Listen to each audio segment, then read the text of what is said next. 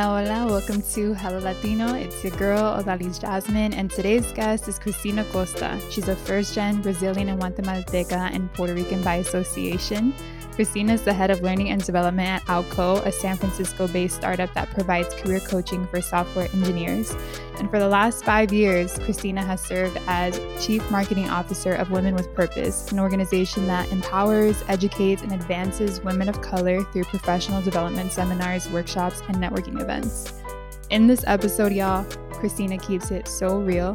From her upbringing in Cambridge and Boston to her beautiful cultures, to college, to her extensive career journey, I know you'll learn so much from her. Que disfruten.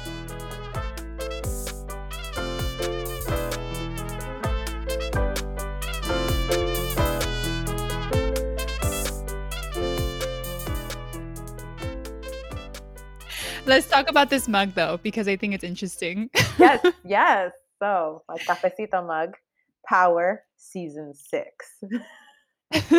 So this mug is special to me because it was given to me by my aunt, Monique Gabriela Kernan, and she is an actress on Power. She's actually Detective Rodriguez on Power, and so she invited me last summer to the Power premiere. And listen, I had no idea what to expect. She didn't tell me anything. She just like, okay, just come. It's going to be at Madison Square Garden. And I was like, am I going to be on the red carpet? Like, what should I wear? Like, what do I need to do? And she didn't tell me anything. So I'm like, okay, I'm just going to go really cute because I'm assuming I'm going to be on the red carpet. I don't know. Right. So I show up. With a gown and Yeah, everything. I came with a gown, my hair done. I didn't know what to do. I show up and this thing was it was the coolest premiere I think ever because it was a concert. Oh So my it turned God. out it started with G Unit and 50 Cent, which was like, So power. I know. And then we had Trey's songs. They brought Snoop. They had I'm telling you, they had Damn. Fabulous. Like they had Oh I'm my telling you, it God. was lit. Little Mo. Little Mo. I haven't seen Little Mo in like Your face. 10 years. I was lit. I was so lit the whole time. I was like, Oh my God. yeah. They With your little look gown, at I my can just gown. I was imagine just it. like, and then when she didn't tell me where I was gonna be sitting, I'm telling you, she didn't tell me anything. So I'm in there Wow. sitting in the VIP, literally like 2 rows next to me is Angela from the show. Tommy's like right there. Dave East is like sitting behind me, and Lorenz Wow. Tate, and I'm just trying to act cool. Like I'm just, Yeah, you're like, I was trying to act I'm chill. like, yeah, I'm very chill. I kept trying to take selfies to be sneaky and like get celebrities in the back. Like, I was trying to be sneaky, like, you know. I feel like that's low key what I do too. So Be all my like, pictures "Oh, are me like, I look so good." Zooming into yeah, Tommy. zooming in, like, look at. I was like, ghost, ghost. So it was really cool. So that's the story behind the mug. That's the story behind my mug, and since then, it's a really big mug. I don't think you can tell. It holds a lot, so I use it all the time. Hella coffee. Yeah, hella coffee. Well, no, but I love that story. So funny. Imma remember it forever. Yeah, But I'm really excited to have you. I'm so happy. Catalina is just introducing me to the most dope, beautiful humans, so I'm so excited to talk to you, to hear your story, to hear about your Latinidad. I'm just excited for all of it. me too. Thank you so much for inviting me. I love having these kind of conversations. Yes, let's start with my favorite question, and it's gonna set the tone for the entire interview, but let's start with how do you identify and why? So identify as Latina. My mother is from Guatemala, immigrant from Guatemala, and my father is from Brazil. They both met Mm. here in Boston many years ago. And I don't know if you know this, Odalis, but Massachusetts has the largest population of Brazilian immigrants outside of Brazil, like in the U.S. Oh, I don't know I did why, not know that. because it's freezing. I don't get it, but but there's just a huge Brazilian population in Massachusetts, and so I consider myself Latina. I don't like the word Hispanic. I really don't like being called Hispanic because it just has a reference to like Hispaniola, which is Spain, and just makes me Mhm, think of colonization. And I'm like, I don't like it.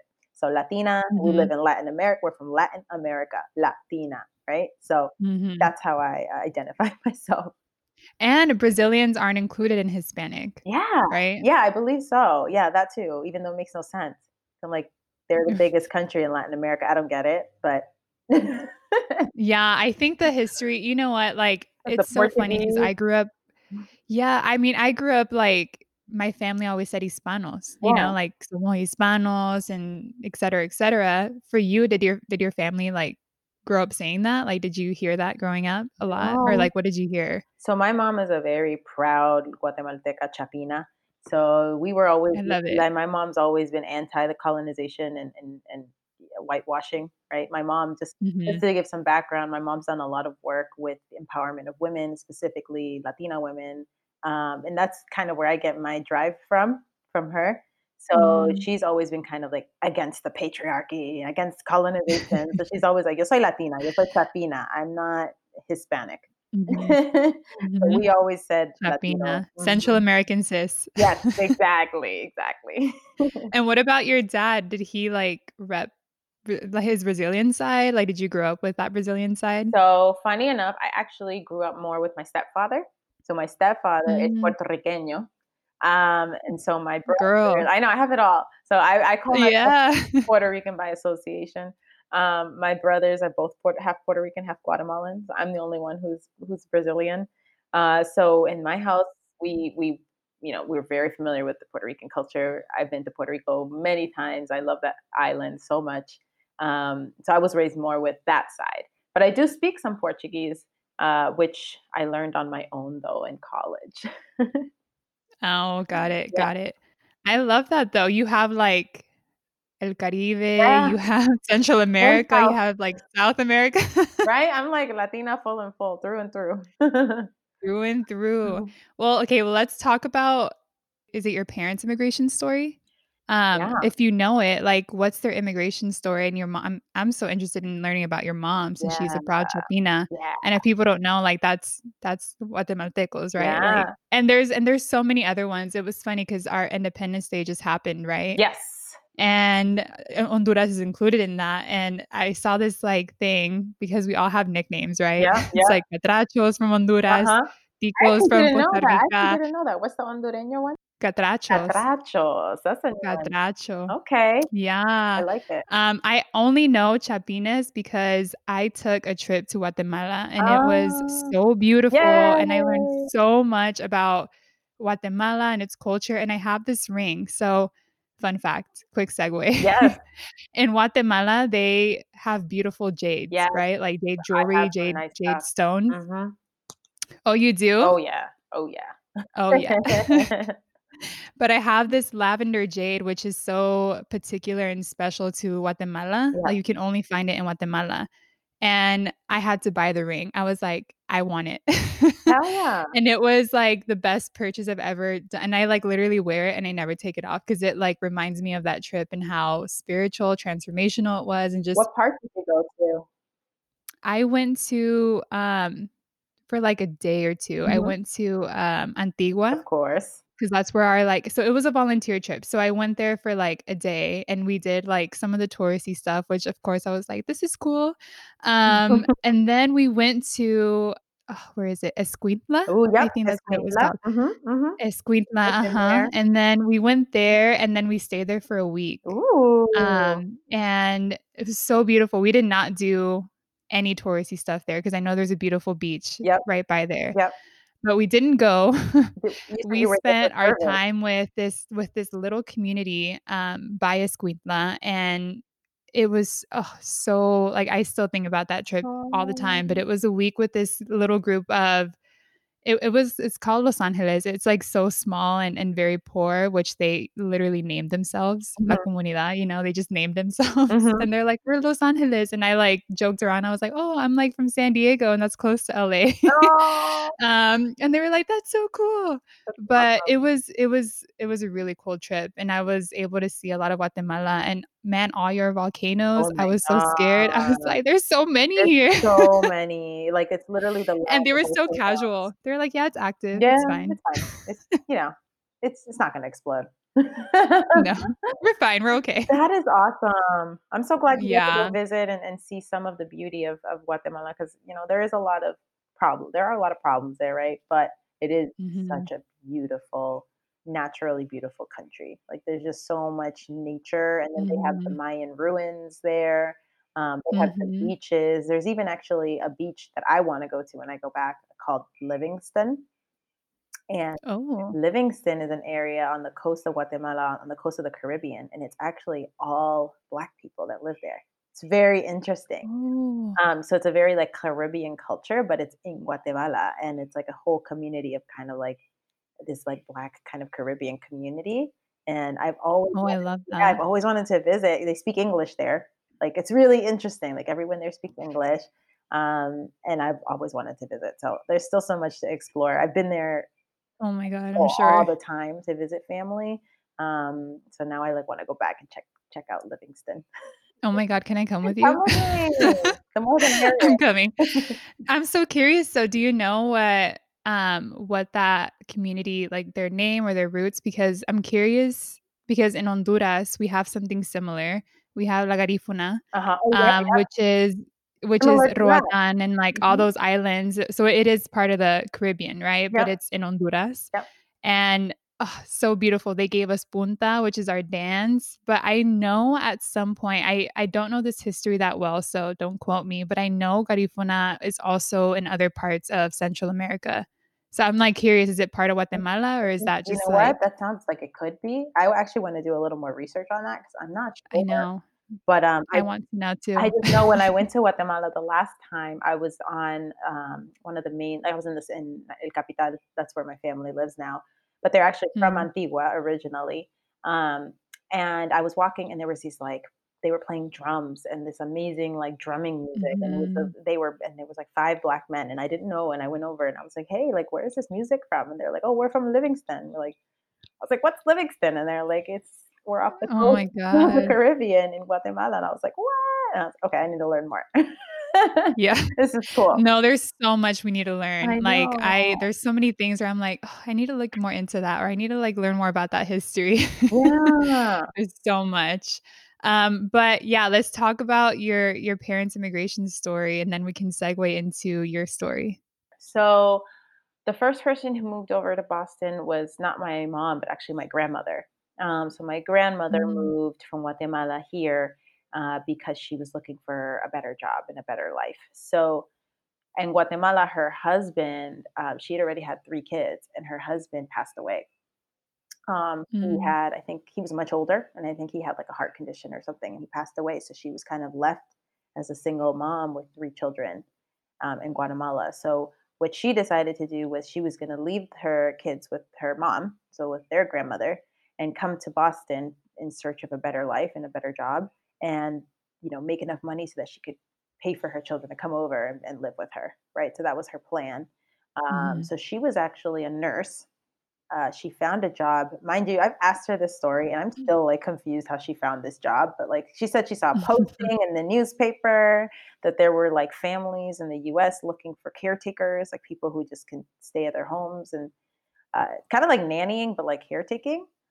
And Mm, they would okay. pay for your flight and they'd pay your visa and like all these things. So she applied and by herself, not speaking a word of English, just went, came to Boston. And I'm still to this day so amazed and impressed that she could do that because to just uproot your entire I family, know. your entire way of living, your language, everything, your kids, right, to come to the unknown. And at the Mhm. time, obviously, like, actually not at the time, still extremely racist country, right? So let's not sugarcoat it. Unfortunately, yes, Let's not still. sugarcoat it. So she came over, and then she was working for this family, and at the same time trying to send money back to take care of her kids and learning English. So she actually lived here for about 10, maybe like 9 years before she had enough to like Mm, bring her kids over. So by the time my mom came, she was about 16 years old, 15 or 16, um, and mm. didn't speak any English. She did not want to come here at all. So Aw. yeah, so when she came, and I think that's something important to highlight because a lot of times people think immigrants want to come here, right? Like that this is their choice. And it's like, no, a lot of times they have no choice, or things are so bad in their home country that they're forced to relocate or look for a Yeah. safer way of living. A lot of that way of thinking is super ignorant. So, Mhm. anyways, No, that I'm glad you highlighted that because that is super important. Mhm. People, yeah, they're forced to come here because it's a better life, Yeah, right? It's quote unquote the American dream. Yeah, exactly. So I'm just thinking, there's a lot of ignorance around that. And it really upsets me because I'm like, you really think somebody would want to uproot their entire life and everything that they know and their family and their language and their food and their culture to come here because they want to steal your job? Like, that's what you think? You really think that's what's happening? uh, And meanwhile, what are they doing? They're like, working on they're doing the fields, jobs that you they're don't like want. cleaning toilets, they're Yeah. like, really? Like, you're scared they're like taking your Yeah, jobs? yeah, that's and it's just it really is rooted in xenophobia, in racism, and Mhm.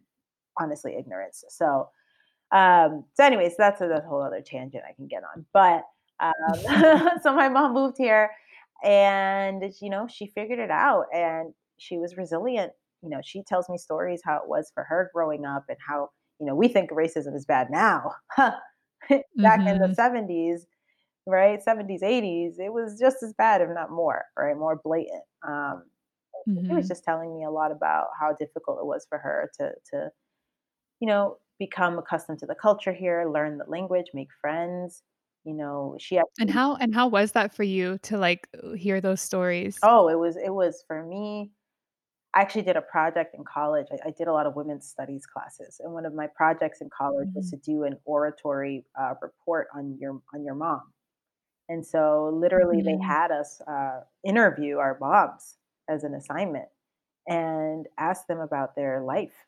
And just really like ask them and really kept the questions minimal to let your mom really share her story. So when I did that project, it was so eye opening for me because, obviously I knew bits and pieces about her story, but I never had taken the time to actually sit with her and ask, how did this make you feel? Right? How was Mhm. this experience for you? And I'm here to just listen. Like, you share whatever it is that you want to share. I'm not gonna give you prompts or anything like that. Mhm. Just share. So it was amazing for me, and honestly, parts of it were so sad, and like parts of the story, she started crying, and our teacher told us, the Mhm. professor was like, if she starts crying, don't say anything, don't comfort her, Oh, don't say anything. really? Yeah, our professor was like, if she starts crying, let her cry, and then let her continue Mm. with her story. I'm Right? sure that would be so therapeutic for, Yeah, whoever is being interviewed, like your mom, yeah. right? Like, I'm sure that's a very, like, needed cry. Oh my god, yeah, but it was so hard to sit there and just like watch her cry, I and I was like, know. oh, I don't know what to do. So So much of me would just be like, I wanted to like, "Yeah, hug her. Imma Yeah, hold you, Imma hug you." it was so hard, but in the end, I'm glad that I stuck to it and didn't give in, Mhm. because that could have distracted her from what she really wanted to continue telling her story. So Mhm. I let her continue, and it was just really, for me, impactful to learn her background and her past and really see how resilient these women have been. And I'm like, Mhm. all right, well, this is in my blood. Being resilient and strong and empowering is in my blood. And Mhm. if she Snaps. can go, right, snaps, if she can go through all of that experience and make it out, and have, she has her master's degree, she's an ESL teacher, she has three wonderful children, um, they own a home, right? Like, there's so many great things that she's Mhm. accomplished that I'm like, okay, I have no excuse. I Mhm. have to do better. Ugh, literally. How do you feel about that sometimes, though? Like, sometimes I feel like that Pressure. pressure is a Yep. lot to carry. Yeah, definitely. We set pressure at the same time. I agree with you. It's a great thing to know that you have all of this experience, and you are blessed with a lot of things that maybe your parents weren't blessed with. Right? So, for Mhm. example, I was born here. I'm first generation. I obviously was, Spanish was my first language, but I picked up English very, very quickly. Mhm. I was fortunate enough to not have to move to another country, right, and be uprooted. Mhm. I was able to go. Going to college was never an option. It was like you're going to college, whether you like it or not. You're going to Mhm. college, right? So that was never like an option of if I was going or not. Always having food on the table, just having a stable two-parent household. All of those Mhm. things are things that I am grateful for, and I know that my mom and even her mom didn't have, right, growing up. So Mhm. on the one hand, it gives you motivation, right? But on the other hand, like you Mhm. said, it is a lot of pressure and it is a lot of constant kind of measuring yourself up to something. Like, I have to have this by a certain date or I'm not satisfied. Yes. And I think we need to learn as Latinos and especially as women, right? You're a Latina woman like me, like we have to be empathetic towards ourselves. We have to be Mhm. kinder towards ourselves, and it's okay if things don't turn out exactly how we want them, or maybe they don't turn out perfect the first time. And we have to learn, I think, to be less hard on ourselves. Mhm. Um, Honestly, I feel like a lot of the first generation struggle is, yes, you have that motivation because you have really strong roots, ancestors, your parents, your family, it's a strong foundation, but the other hand, it's like I don't know if you struggle with this, but this is something I've had to come to terms with is that I'm never satisfied. I'm always looking for what's next. I'm like, "All right, like, how can I go up from here? What's next for me? How can I do better?" And I'm like always trying to like push forward that sometimes like I don't enjoy the present moment. And I'm mhm, like, "Oh, I really need to like chill sometimes." mhm, mhm. Like consciously tell myself like, "Girl, you can chill. You can Yeah, just like sit here and like you don't always just have be to in be the moment and productive. enjoy." You don't always have to be productive, right? Like, quote Mhm, unquote productive. Sometimes taking time for self care and taking a break is the most productive mhm. thing you can do. Yes, and that was that's been a new thing for me because self-care is not rooted in my family. That Yeah, wasn't mine either. something. Right, I feel like a lot of immigrants, it's not the luxury that they have. So, being able to even have self-care, I'm like sometimes I feel guilty, I'm like, "Oh my gosh," like, it's just this constant battle with myself, but it's a learning battle, Mhm, like, I'm mhm, learning from it every single day. mhm. But, it's a great thing that we can have self-care, and I'm constantly trying to teach my family that too. I'm like, "Chill," and, like, I'm trying to be all zen Yeah, even though inside I'm like, yeah, and it's also important to remember that, like, and that's one thing I really look upon myself for is, like, to heal from a lot of the past traumas that our families have gone through that they have not been Mhm. able to heal from, right? Mm, They weren't afforded the space to heal. Like, my grandma worked 80-hour, 100-hour weeks, right? So, like, when did she mhm, have time for self-care? When did she have time to heal or rest properly, right? So it's like mhm, this continuous. I've been learning a lot about, like, trauma and how trauma is actually, genetic and it can be passed on mhm. from generation to generation. So it's like unlearning a lot of what was learned and really dealing with, okay, I don't have to be in this traumatized state anymore. I can do better, right? I can learn and I Mhm. can be better and I want to do better for the next generation. Oh, I don't man. want to bring. Unlayering all of those layers Yes, yes, of trauma. yes. Oof, girl. It's hard work, The but it's necessary work, and someone has to, end that generational trauma at some point.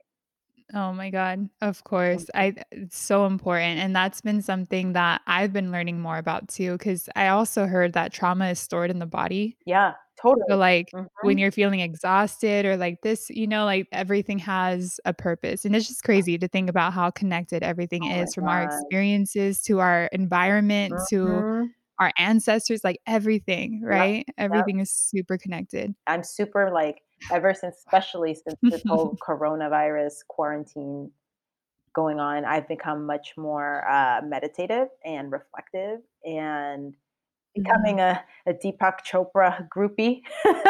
I love him so much.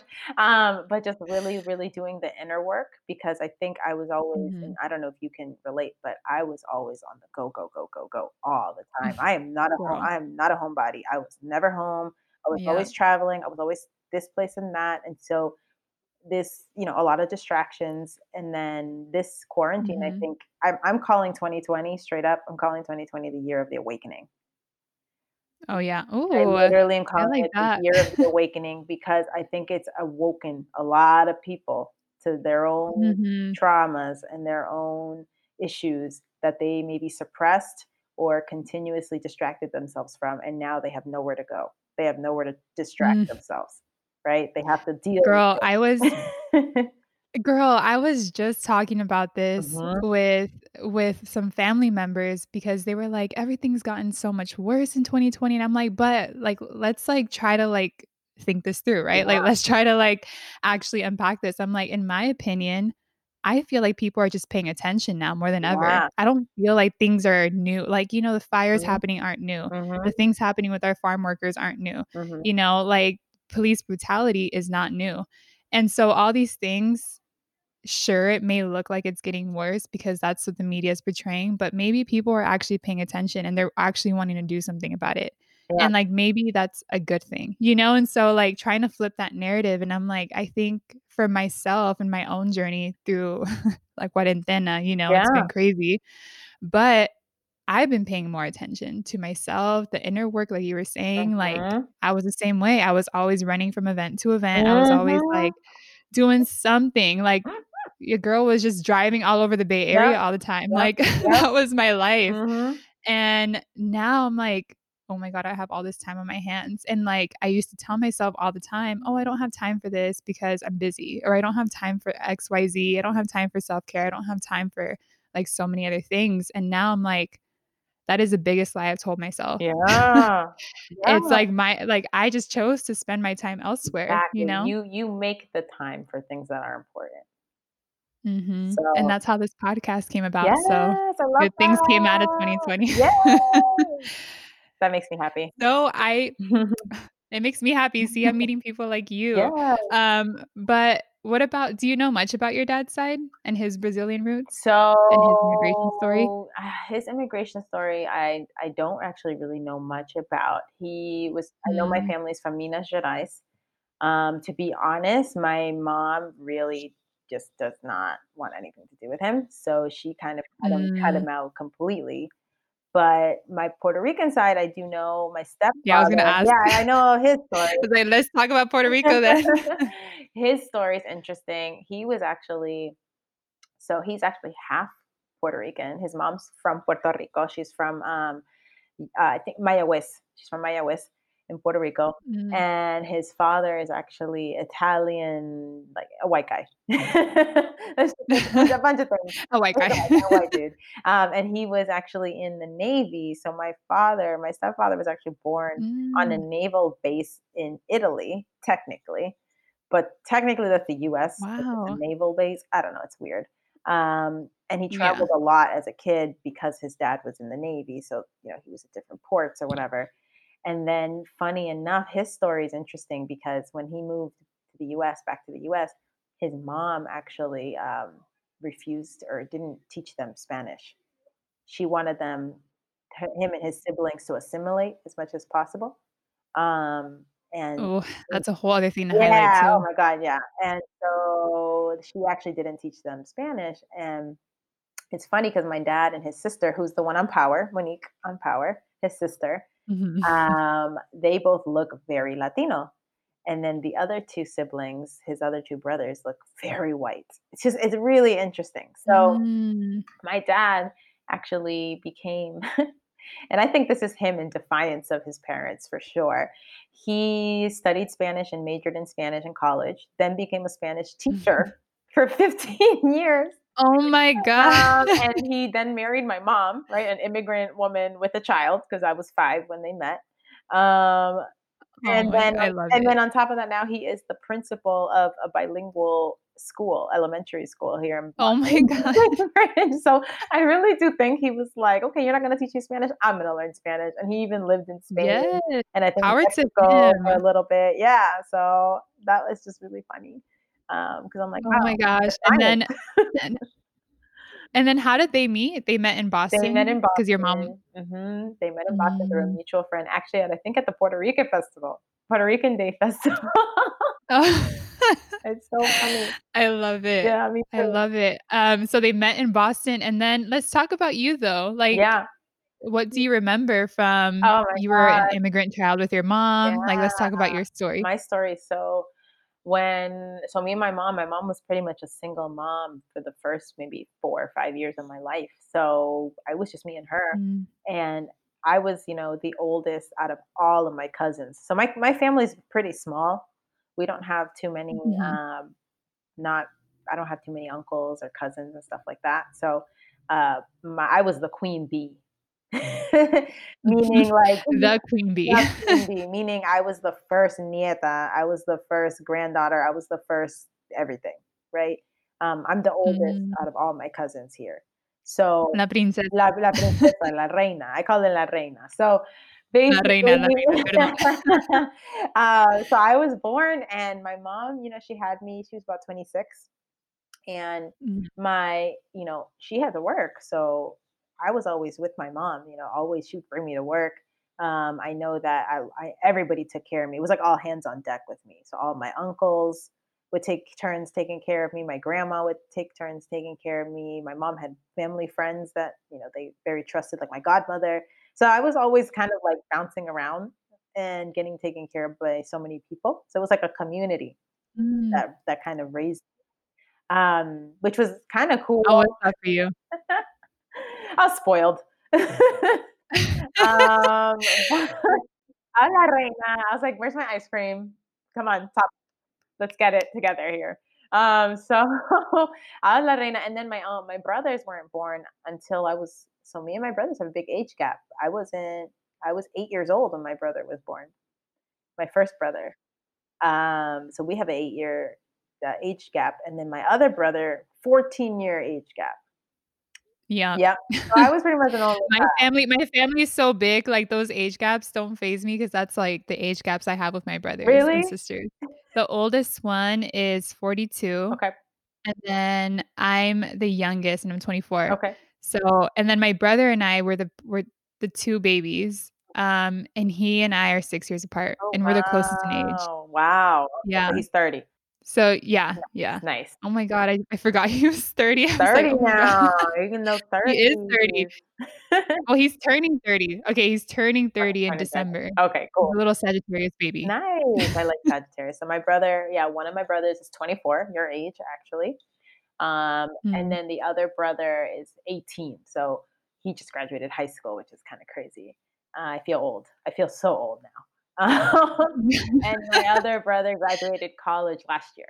So I feel old too. When he Oh my graduated from god. undergrad, I was like, oh my God, yes, soy vieja. You're like, "God damn, la I reina's being was like, old." "Oh, I'm getting old. I'm getting up there." But yeah, it was an interesting upbringing because, like I said, my brothers had a very stable upbringing.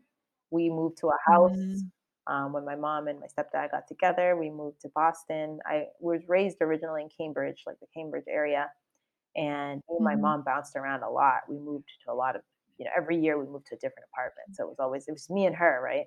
And then mhm, when she got together with my stepdad, they kind of solidified that they wanted to buy a home, and they actually bought a house in Boston. So my brothers kind of got to live in just really just one place.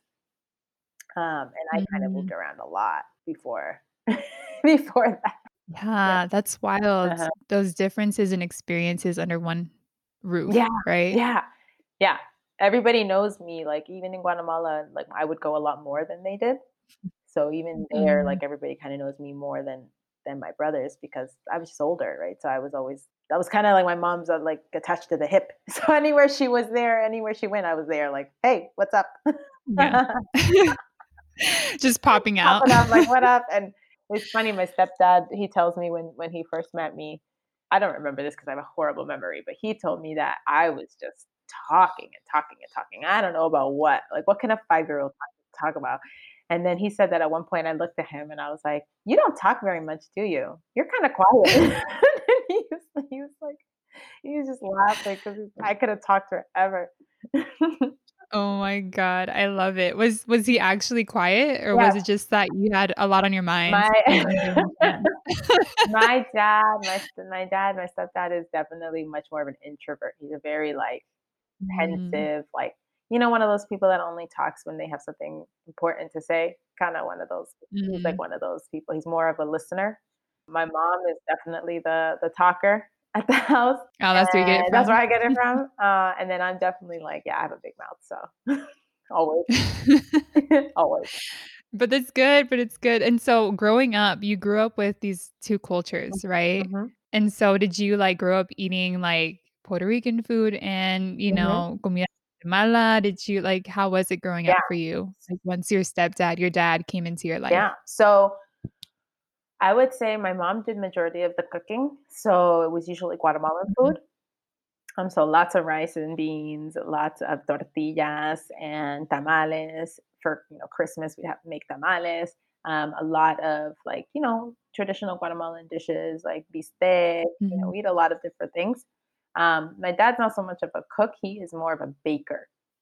So I'm Oh, very, very fortunate and that he is an amazing baker. And when I mean like makes the best croissants and like pies and all that good stuff. Like he likes desserts and stuff. He makes pizza, homemade pizza, but he's not really oh a my god. cook. Oh, he's Italian. Is that his With his Italian side Italian coming out? side, I think so. I really don't know where. I think for him it's therapeutic.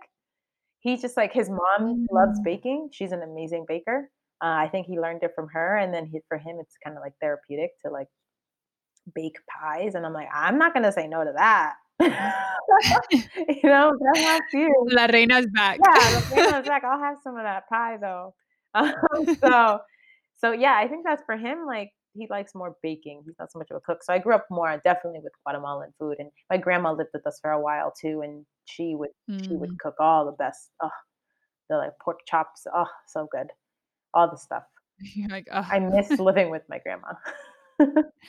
And how was it? I'm curious because I've only been to Boston Yep. once, but one of the things that I always talk about in this podcast in every episode is that where you grow up has a big influence in who you are, Mm, right? And, like, the way you carry yourself, depending, right? Like, some people, especially, like, I'm from California, but more I'm from San Diego, yeah. SoCal. And even, like, the Bay Area and Favorite SoCal are city very in Cali, different by the way. places. San Diego is my favorite. I love San Diego. Oh, it's my favorite. Mhm, mhm. I would totally live It's there. so beautiful here. Mhm. Yeah. My best friend lived there. She lived there for a few years, so I was always in San Diego visiting, and I just remember being like, "Oh my god, I love it here so much." I feel like I learn more about San Diego and I discover all these new places every time. Like, every, like, day. I'm like, "I didn't even know this is here." And that's what I love about San Diego. It's just so, so, like, endless, I feel like. The beauty of it, the Yeah, things to do, it's totally. just gorgeous. Yeah, the food. Um, food, Yeah, the Mexican so food is good. just the bomb. Yeah, love it. So Yeah, bomb. I lived in Mexico for a bit, so I know good Mexican food. Like, I'm bougie when it Oh, comes you to yeah, did? I'm very bougie Why? when it comes to Mexican food. I studied abroad. I lived there and did a study abroad program and gained Oh, where in 20 Mexico? pounds as well. Um, Oh, girl, it was I worth don't it, blame you. worth it, worth every pound. I don't care. It was worth it. I lived in Puebla. I lived in Puebla, which is like a beautiful city, an hour south of DF, of Mexico City. So fun fact, Yeah. both my parents are Honduran. Yep. And my dad, when he was immigrating over here, he has I mean, interesting story. He went to Richmond, which is in the Bay Area, and then he lived there for, like, couple months, he said, but he was like, "Oh, I don't like America." That was his, like, first thought. He's like, "I don't like it here." So he went back to Mexico, and he lived in Mexico. He lived in DF. Oh, And one of the things he told me was a lot of his Mexican friends told him, "Dude, you can't have that Honduran accent here." So ooh. he had to assimilate to Mexican culture, like, he would talk like them, and he, like, learned how to eat spice because Mm. Hondurans don't eat spice Yeah, like that. Guatemalans don't either. I almost died. Yeah, I'm like, "This is not normal for us," but he's like, he taught me how to eat spice, Yeah. he's the only one in the family, me and him are the only ones who eat spice, everyone looks at us like we're crazy, but he had to assimilate to Mexican culture, so when he moved to San Diego, it was like, "Oh, this is a happy medium," it Yeah, feels like I have this part of the culture, this Mexican culture, but I have my Honduran family here, yeah, so it was, like, very interesting, so that's I get it. awesome. My Yeah. dad's also bougie with Oh Mexican my god, food. yeah, if I go to a place, first of all, I'm like, "Ew, they put cheese on the tacos. Hell no. Let's get out of here." Oh my Like, god. and it's just Yeah, I never disrespect, understood that. I never disrespect. understood the taco. I'm like, the taco is simple." Yeah, you don't have to put cheese, like, what are you doing? Or, like, lettuce, I don't even like lettuce on it, like, get that out of my No, face, like, get out of my face with that. So no. people will try to be like, "Oh, Like, cilantro, oh, cebolla, and then, yeah." like, maybe some guac Or and salsa, and then that's piña, I don't know, but, like, none of that other stuff, and it has to none of be that. corn tortilla, like, if I go anywhere and they're like, "We don't have corn," I'm like, "Well, I'm not eating here." Does Boston have good Mexican food? Like, I don't No, for know. the most part, no. There's, like, a few little hidden spots here and there, like, kinda far you have to travel to go there, Rhode Island, Mhm. surprisingly, Rhode Island has bomb Mexican and Guatemalan food. Like Rhode Island has a lot of Latinos. Mm. So I'm learning so much. yeah, if you ever come here, we'll go eat at this my favorite restaurant in Providence. It's called Mi Guatemala, and there's literally always Oh. a line around the block for this place. It's so good. Alright, it's we're gonna put it in the Date, calendar, date. we're gonna plan for it. But how was it? How was it growing up in Boston? So Boston, and so when I grew up in Cambridge, so I lived there till I was about 10, 11 years old. And at the time, Mhm, Cambridge was very diverse, like very diverse.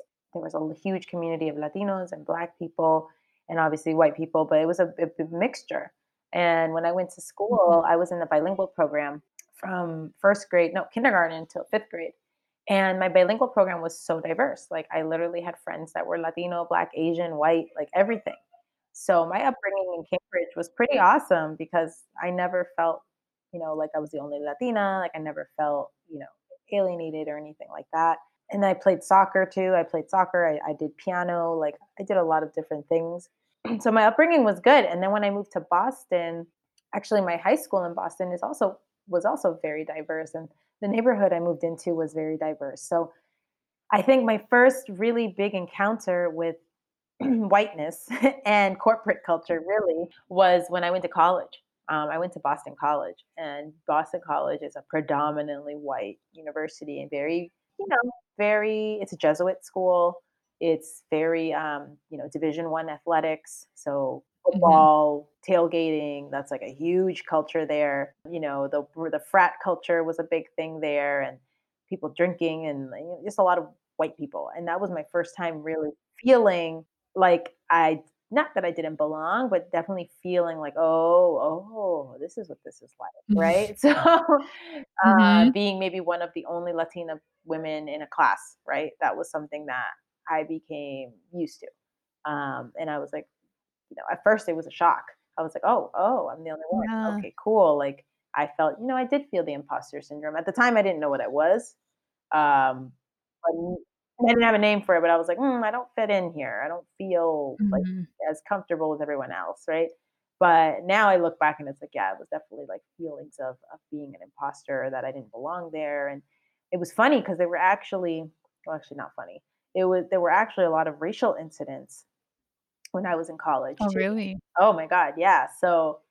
Um, so it was just interesting because it's a funny place because Division 1 athletes, right? Most of them are black. Mhm, Let's be real. The best athletes are black. mhm.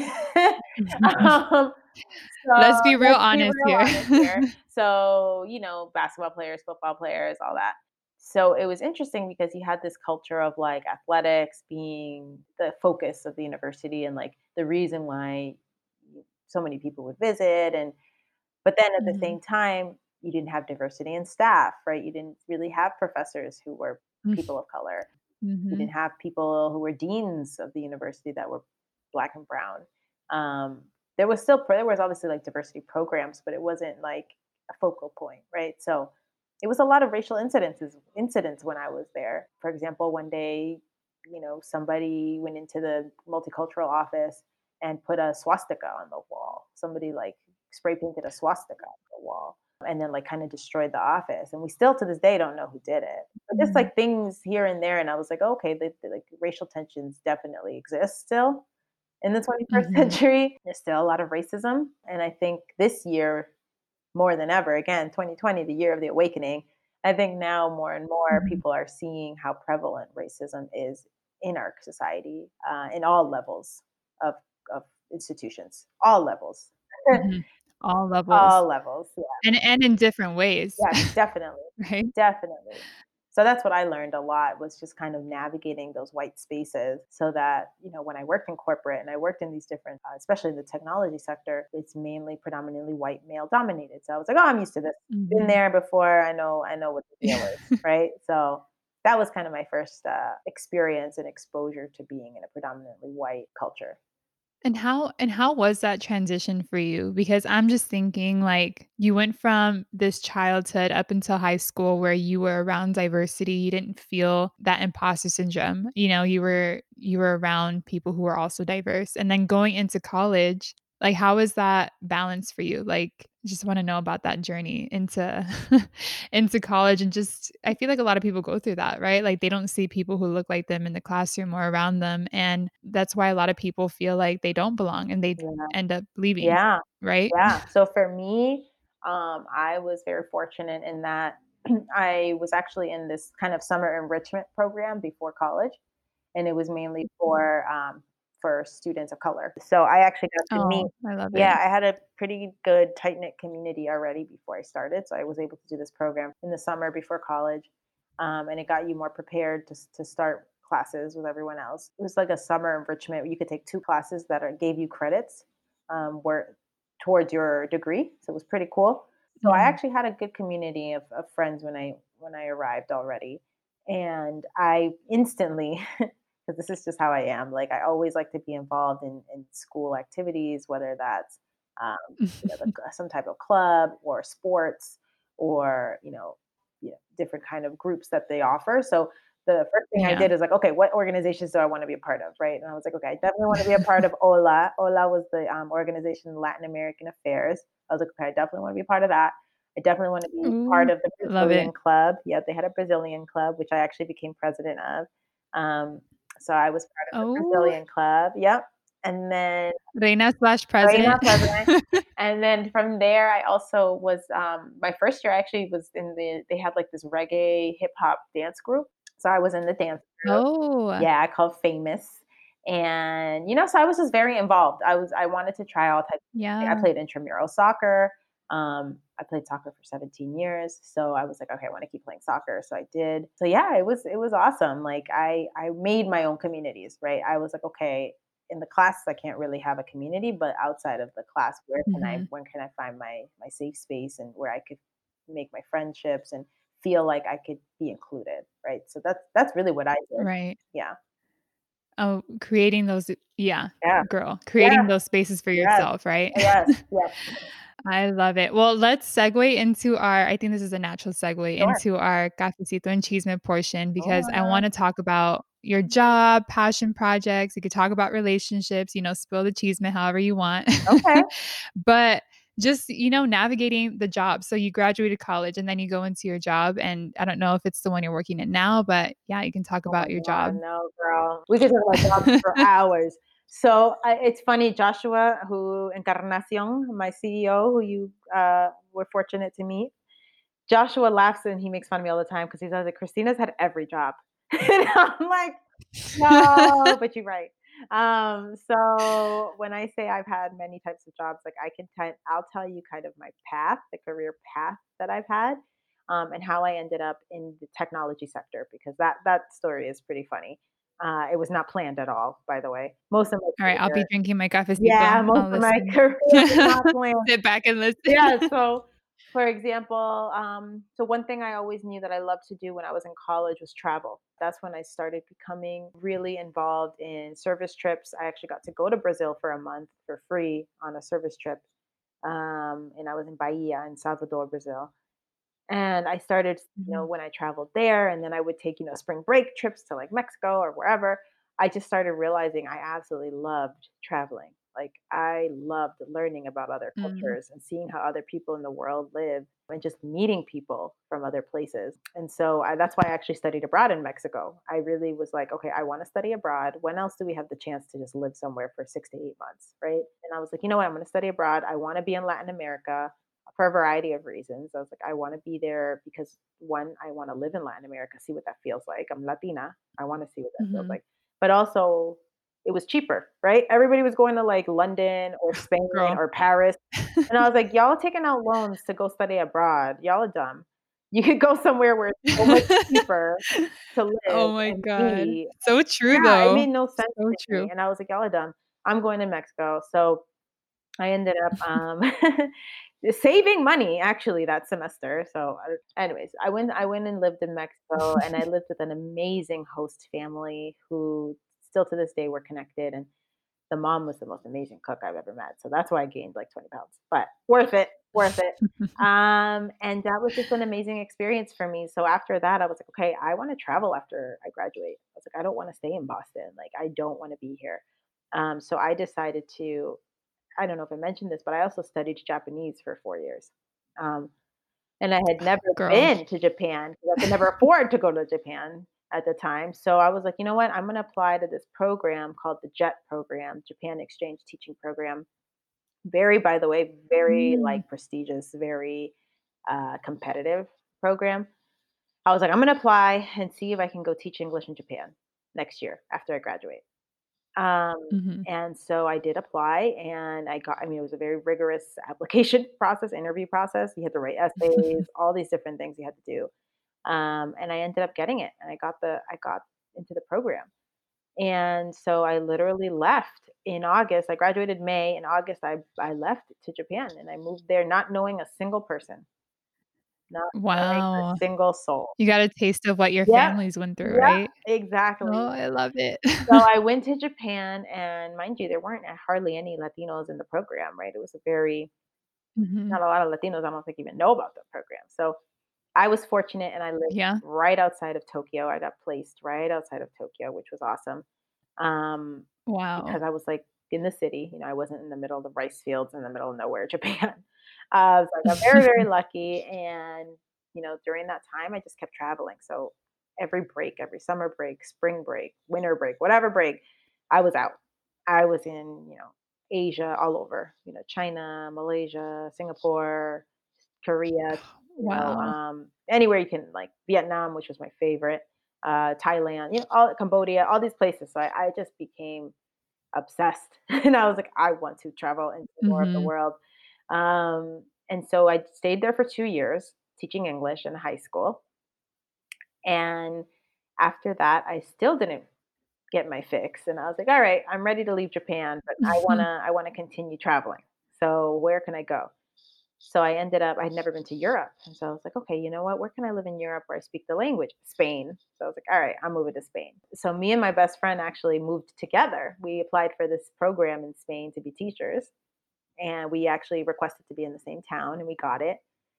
And we both moved to Spain together. And we lived in a city called a little pueblo called Priego de Córdoba, which is in the south of Mm. Spain. And then that is, That's my brother's last oh, name. Córdoba? Yeah, it's a common Yeah. name. Um, so we lived in Priego, and it was literally a pueblo in between Granada and Córdoba, so right in the south of Spain, and it was amazing. I think best year of my life for sure. Really? Yeah, Spain's incredible. So we traveled everywhere too, all through Europe. I wanted to see as much as I could while I was there, so made friends all over. And after that year, I was like, all right, I think I got most of my travel out of my system. Like Mhm. maybe I should go get my MBA. So like let me go back to school. So that was my plan, right? So I came back to Boston Mhm. and I was like, all right, I'm gonna get my MBA, but I don't want to pay for it because like fuck that, right? Oh, sorry. And so I was like, I'm not paying. So I got a job at a university.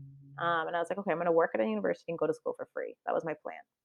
So Mhm. I got a job at Northeastern University, and I was actually an international student advisor, Mm. which was interesting, Full circle. full circle. So I went from being a teacher, an English teacher in Japan and Spain, to then being an international student advisor in higher education and taking MBA classes part time, right? So while I was there, Mhm. I managed a lot of work study students. Mhm. Majority of them were Indian and Chinese, and they all study engineering for the most part. They study computer science, engineering. Mhm. That's when I started learning about tech through them.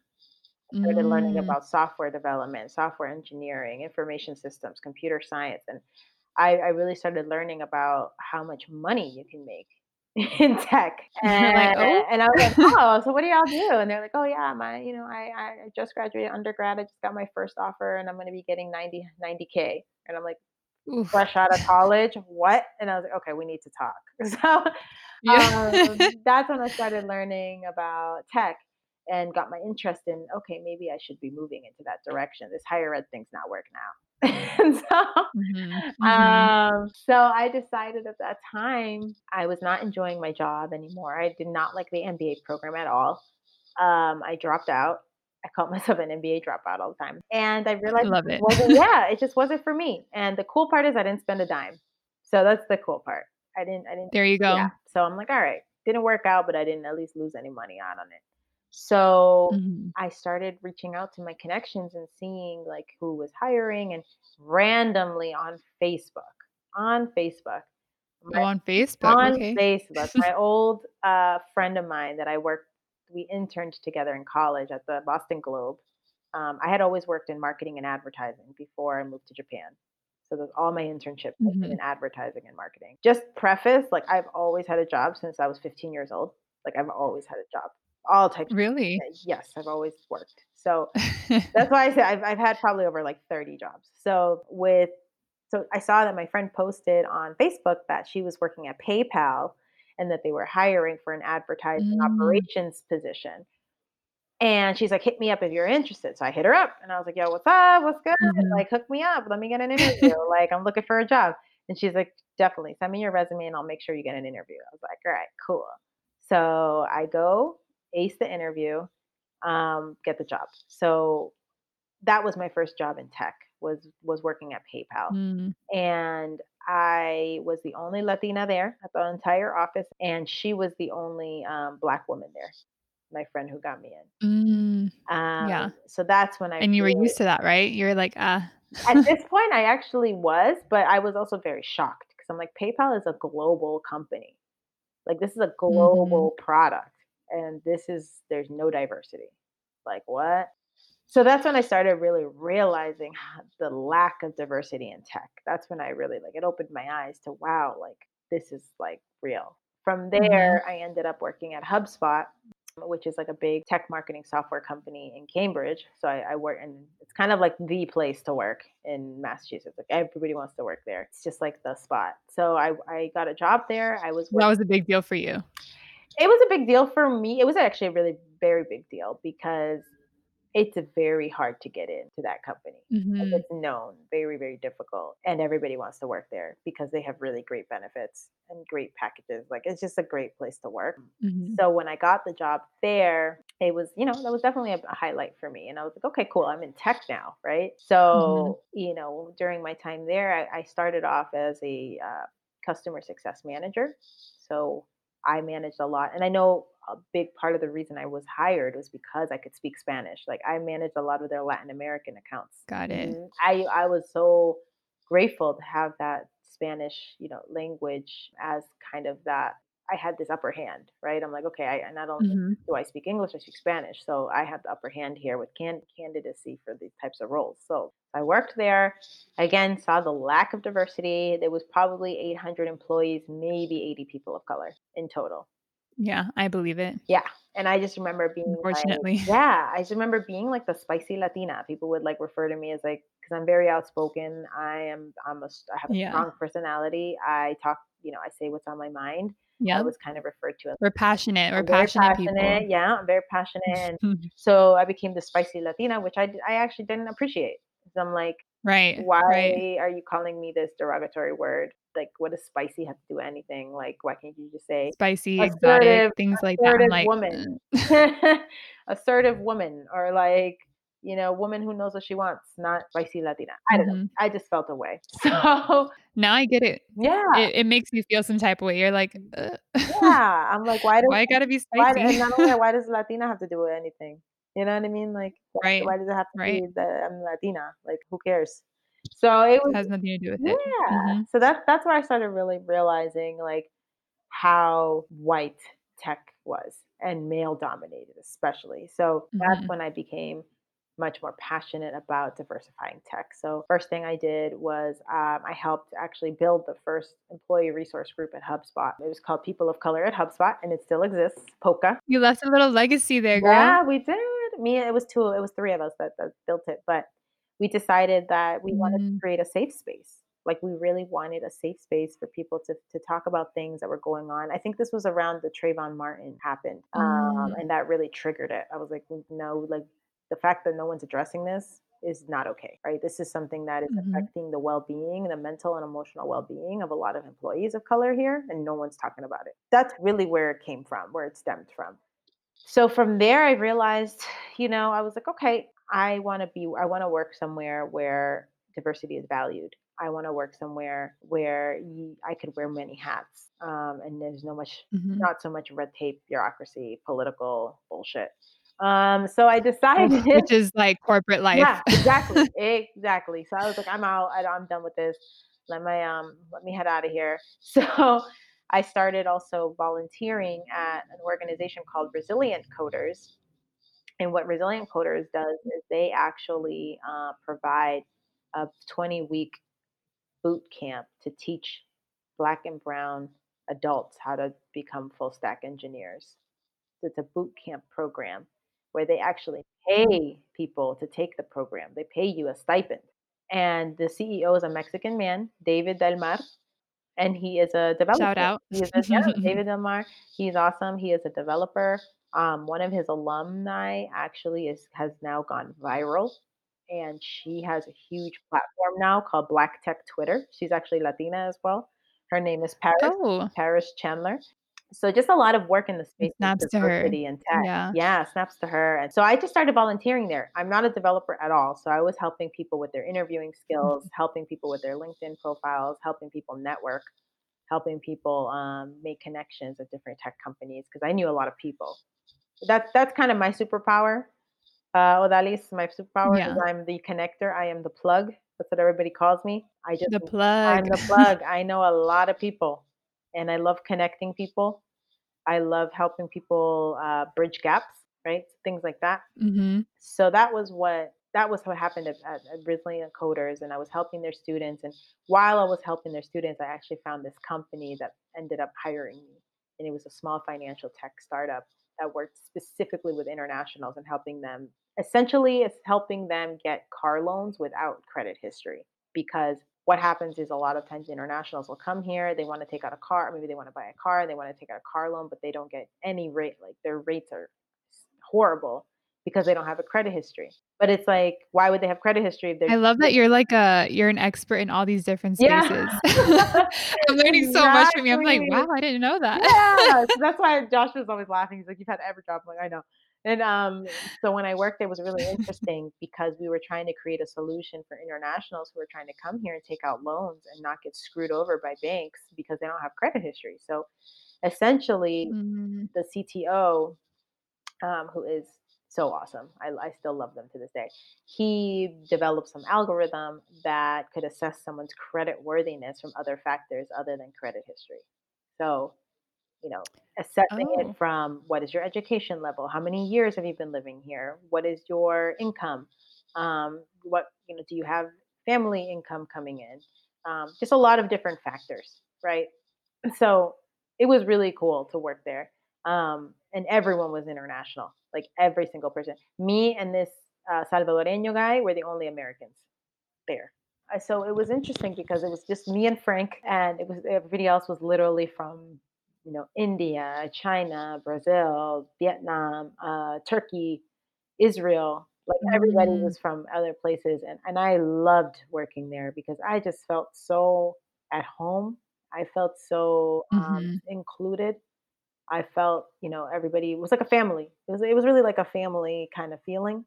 So I was actually digital marketing manager there. So I completely shifted from customer Oh my success gosh. and consulting to digital marketing. And also, meanwhile, at the same time, I was also leading an organization, a nonprofit in Boston called Women with Purpose, which provides professional development Mm, seminars and workshops to women of color. And that for me was my passion project. That's what I really loved doing, was giving people resources, professional resources that you would never get anywhere else. Teaching people things like financial literacy, teaching people things like how to become an entrepreneur, start your own business, teaching people things like how to be emotionally, mentally health, or how to emotional and mental health in the workplace. Teaching people things mhm. like how to communicate and network effectively. right? Just things that like we should be taught in school, but we're not. But we're not. There's And so many things I wish we could have been taught in school. yeah, like financial literacy 101 should be a course in every high That school. Like, how are you asking that part. students to take out thousands of hundreds of thousands of dollars in loans and they don't even know what the hell credit is? You know, like it's Girl, craziness to girl, me. preach. Yeah, it's just so I wish crazy. I wish someone would have told me when I was applying to colleges, like, "Be careful with loans." For me, I was like, "Ooh, I get money." Yeah, I'm like, "Let me apply for all of them," right? yeah. Ugh, And it's, and girl. it's something, worth thinking about too. It's like there is a reason we're not taught these things, right? There is a reason that you are Mhm, allowed as an 18-year-old to take out $100,000 student loan debt, but you can't take out a $20,000 business loan, small business loan, mm, right? There are reasons for these things. And it's really like helping people realize that, right? That like the systems that are in place are set up to make you fail. The systems that are set up in place are mhm. set up so that you are in debt, that you are in debt and you don't have financial freedom to do what you want with your money. And other banks won't give you more loans because you have debt that you need to pay back, right? So it's like all these things You are know set you up. know what this reminded me of? Mhm. There's a movie, oh, shoot, I forgot the name of the movie, The Big Short. Yeah, I don't know if you've seen I it. have seen that. It's such And a good there's movie, and there's one all part about the stock ugh, market. such a good movie. If and yes, Mhm. I mean, I am not one of for finance, that's Yep. one thing that I'm starting to learn Yep. a little more, but when I watched that movie, the one part that has still stuck with me till this day was when he said, "Immigrants always fall for the money," Yeah. right? Mhm. Something like that. I can't remember exactly what he said, but he said basically immigrants were the one population that were most vulnerable to losing their homes Yeah. because they're the ones that wanna take the free money, Yeah. and they don't know what the restrictions are, they don't know the fine print, like, they don't know those things, so yeah, they take it. Yeah. Yeah. Oh, it made me so mad. Oh my I was god. like, Mm. "Ugh." That goes exactly back to my reason, right? Like, they don't want you to know these things, right? The Mhm, stock market, is a whole other playing field that if you don't have the basics in financial literacy, like, you're not gonna know what the hell to do in the stock market. So that's a whole other discussion, but yeah, that was where my passion for giving back in a way that I could, right? And helping to educate people on things that really matter, right? Like I don't give a mhm. shit Pythagorean theorem. When have I ever used that shit? Ever. Right? Teach me how about credit. Teach me how to what I need to Yes, do to buy a house. Like, don't teach me that stupid like geometry shit I'm never that gonna part. use. You know what I mean? Like And you never really do use it, right? You no! just, When's like, the don't. last time you, like, used the Pythagorean theorem? Like, let's be real. So Do engineers use that? I'm, like, trying to think, like, what group no, of people I uses mean, that? mathematicians, like, who the hell's a mathematician?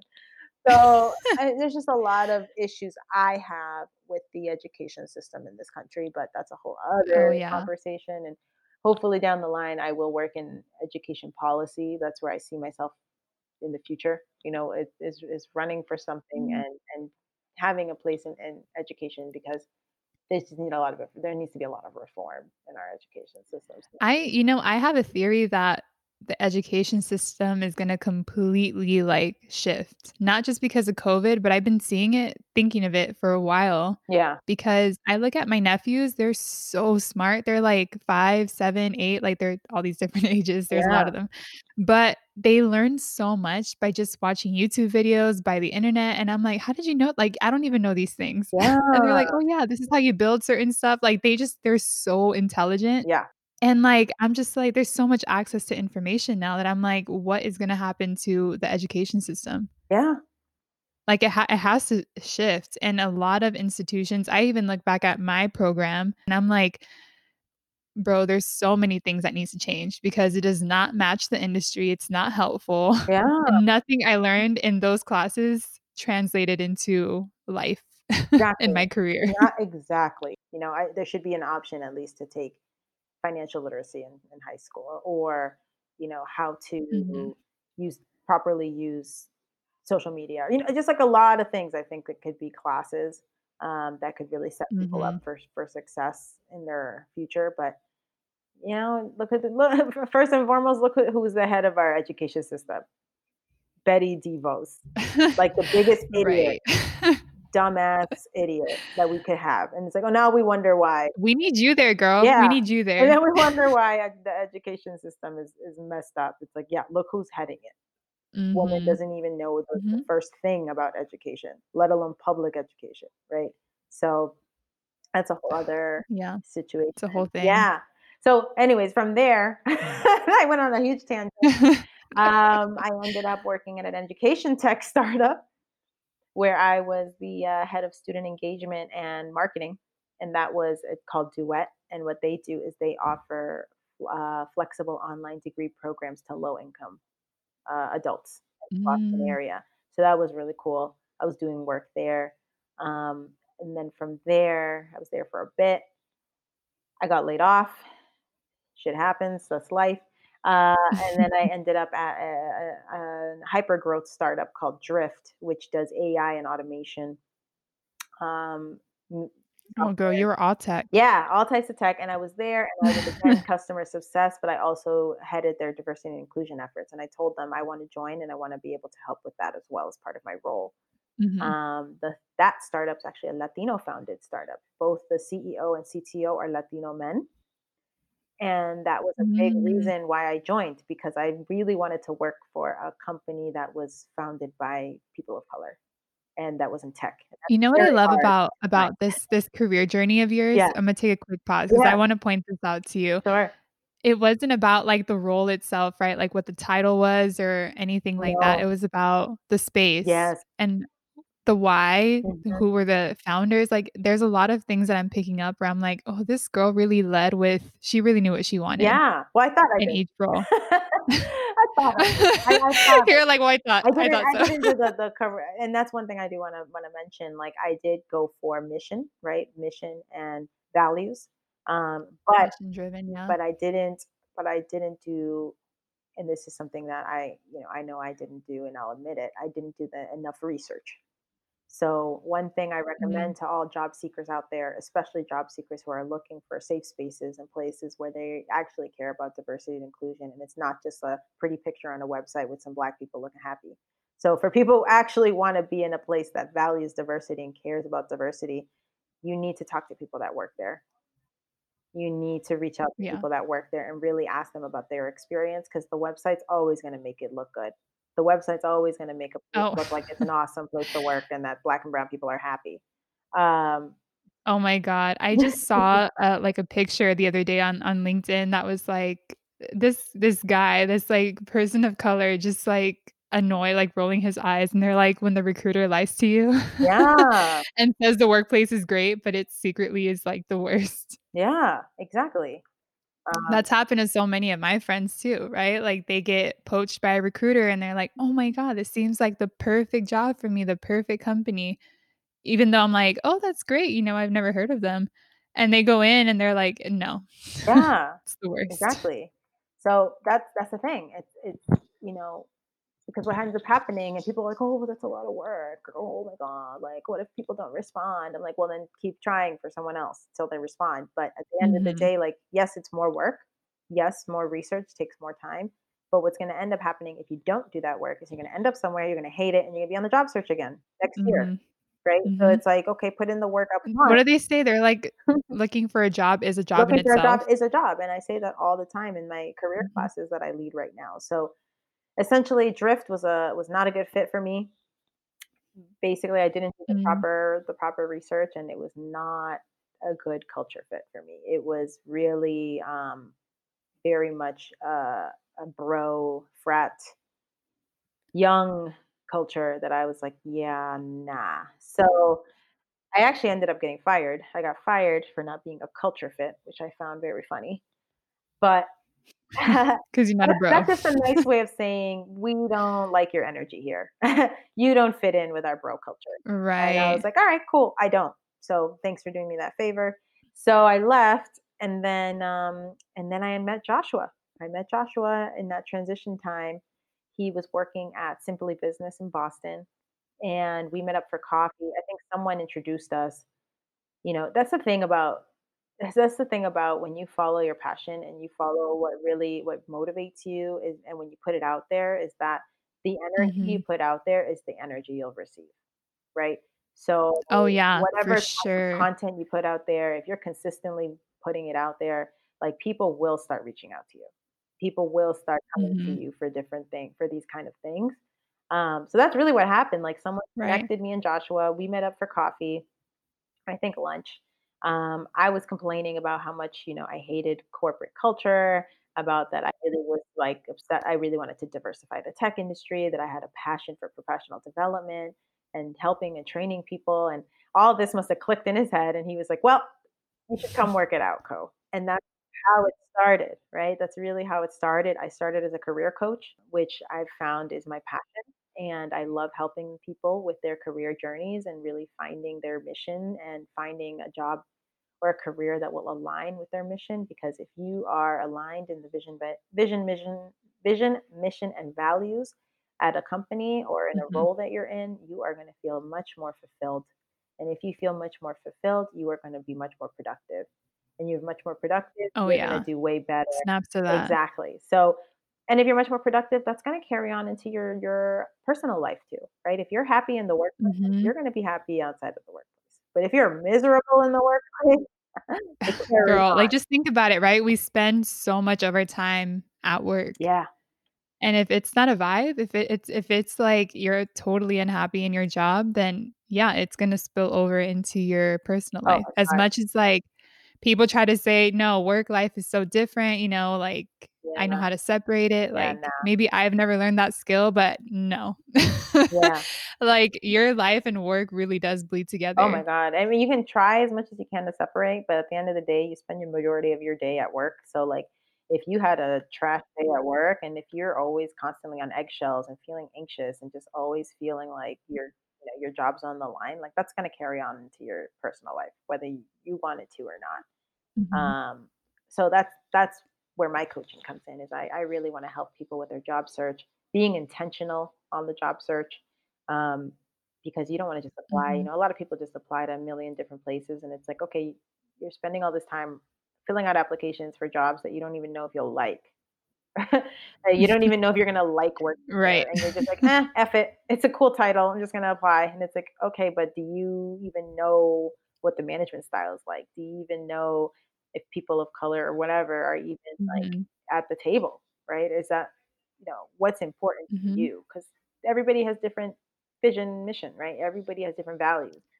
Yep. So One thing that I always tell people, 'cause I help a lot of college students with just, like, the basic stuff and, like, getting your resume, your mhm, LinkedIn, and, mhm. like, how to those really basic, like, job hunting skills, and I always compare it to dating. I'm Yeah, like, "Y listen, you're gonna spend a lot of time at work, like, you really wanna choose the right one."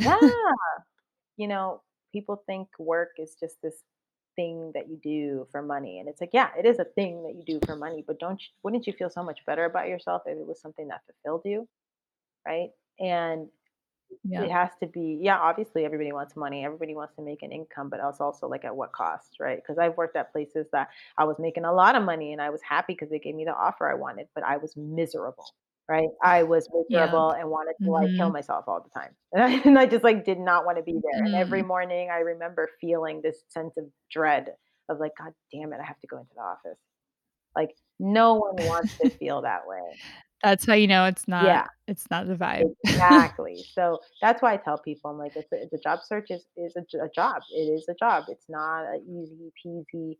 Oh, I'm just gonna find it really. No, it is. It's a job, and it's a marathon. It's not a sprint, right? That too. It's not. It's Mhm. not a. Oh, if I do this all at once, I'm gonna get all the benefits now. It's like no. Like what my number one suggestion for any job seeker out there is to build your network because it is not Mhm. about what you know. I will tell you that right now. I mean, look who the hell our president is. It is who you know. Okay. So for Yep. anyone who looks at a job description and they're like, oh, well, I don't have, it's asking me for 5+ years of blah, blah, blah, blah, and I only have three. I don't think I can apply. Look at our president. Okay. If this idiot can run a country with no experience in politics or policy, or Yeah. doesn't even have his master's Yeah. degree. I don't even think this idiot has a master's degree. If this person can run an entire country, you can do the job that you only have 3 years experience for, okay? So Yeah. stop. And didn't Kanye wanna apply to Yeah, be okay, president too? I'm like, exactly, "Look, and then he listen." did apply. It's just like, really, people, like, it doesn't matter. So, it's all Yeah, about who you know, and I say this in all of my classes, your network is your net worth. So, I have now been with Elko almost a year, actually going on a year in October, which is crazy. I absolutely love congrats. thank you, I love working there. It is the most inclusive environment and space that I have ever been a part of. It feels like a family. It we really value diverse thoughts and perspectives, and we're not just saying it to be cute, but we actually enforce it in what we do. To be cute. Yeah, we're not saying it just to have a facade on a website.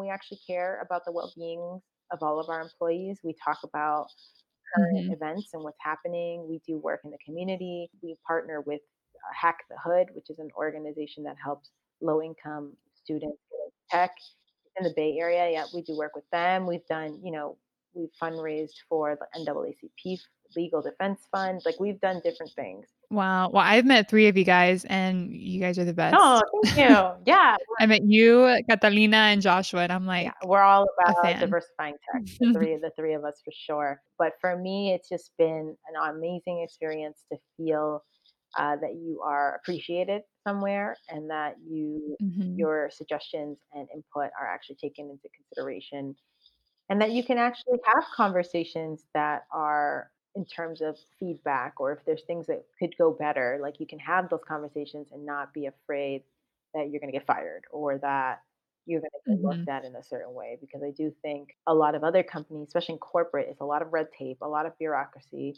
People's opinions are not taken into consideration. It's a lot of, Way too yeah, it's a much. lot of like, yeah, yeah, yeah, yeah, yeah, yeah, sure, sure, sure, uh-huh, cool. Nothing happens. And then people just don't feel heard and they don't feel valued and they don't feel Mhm. like what they say matters. And that's really important because people want to feel like they matter, right? People want to feel like where they what they say is going to take into consideration, going to be taken into consideration, and that leadership is looking out for them. Yeah. Oh, so important.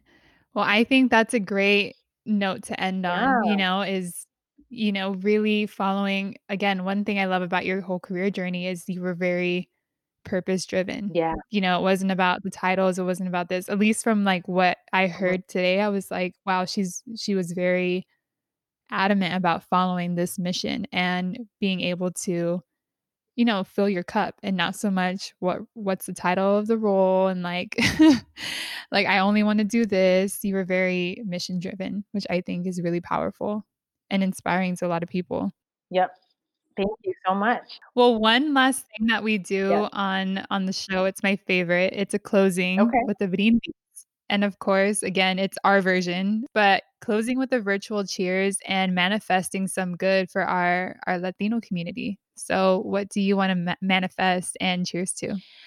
So I want to cheers to the Latino community for being resilient, for their resilience and their continued Mm, resilience, because right now all the craziness that's happening in our government, all the injustices that are happening to our communities with ICE and all these detention centers and the bullshit that they're pulling. I mhm, know that we have to come together as a people and we have to stop separating ourselves. We have to stop. That's what they want us to do. So we need to stop. We need to all come mhm, together, because whether you're Black, whether you're Latino, whether you're Asian, whatever the case may be, at the end of the day, you are all being oppressed. We are all being mhm, systemically oppressed, maybe not in the same level, but we're all still facing systems of oppression. And so instead of separating ourselves and saying something's a Black issue or something's a Latino issue or something's an Asian issue, we need to all come together and realize this is a collective issue. So mhm, I would say for me, my brindis is to continue the fight, vote, and not just on a national level, but local elections are so important, if not more important, because these are the people, mhm. your mayors, your state representatives, your all those people are the people that are going to be making the policies in your communities. So Yeah, the importance of voting, I think, is going to be my brindis. We have to get Trump out, everybody. Like straight up, girl. he needs to go. We have He to. needs to go. Can't deal with 4 more No, years of this, hell but no. that's a great you're like, "Hell no." Hell no. Cheers, salud. Gracias, Salud. amiga. Thank you for Thank you coming. very much, Odalis.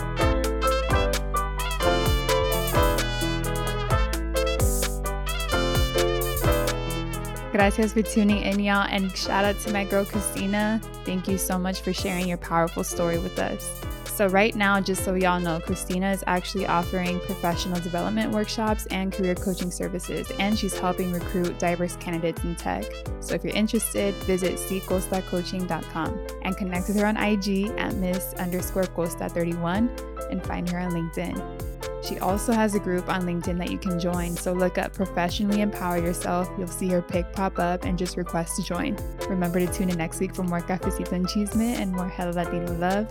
Follow me on Twitter at OdalisJasmine, Instagram at OJasmine with 4 A's, and find me on LinkedIn. Con mucho amor, tu amiga hondureña.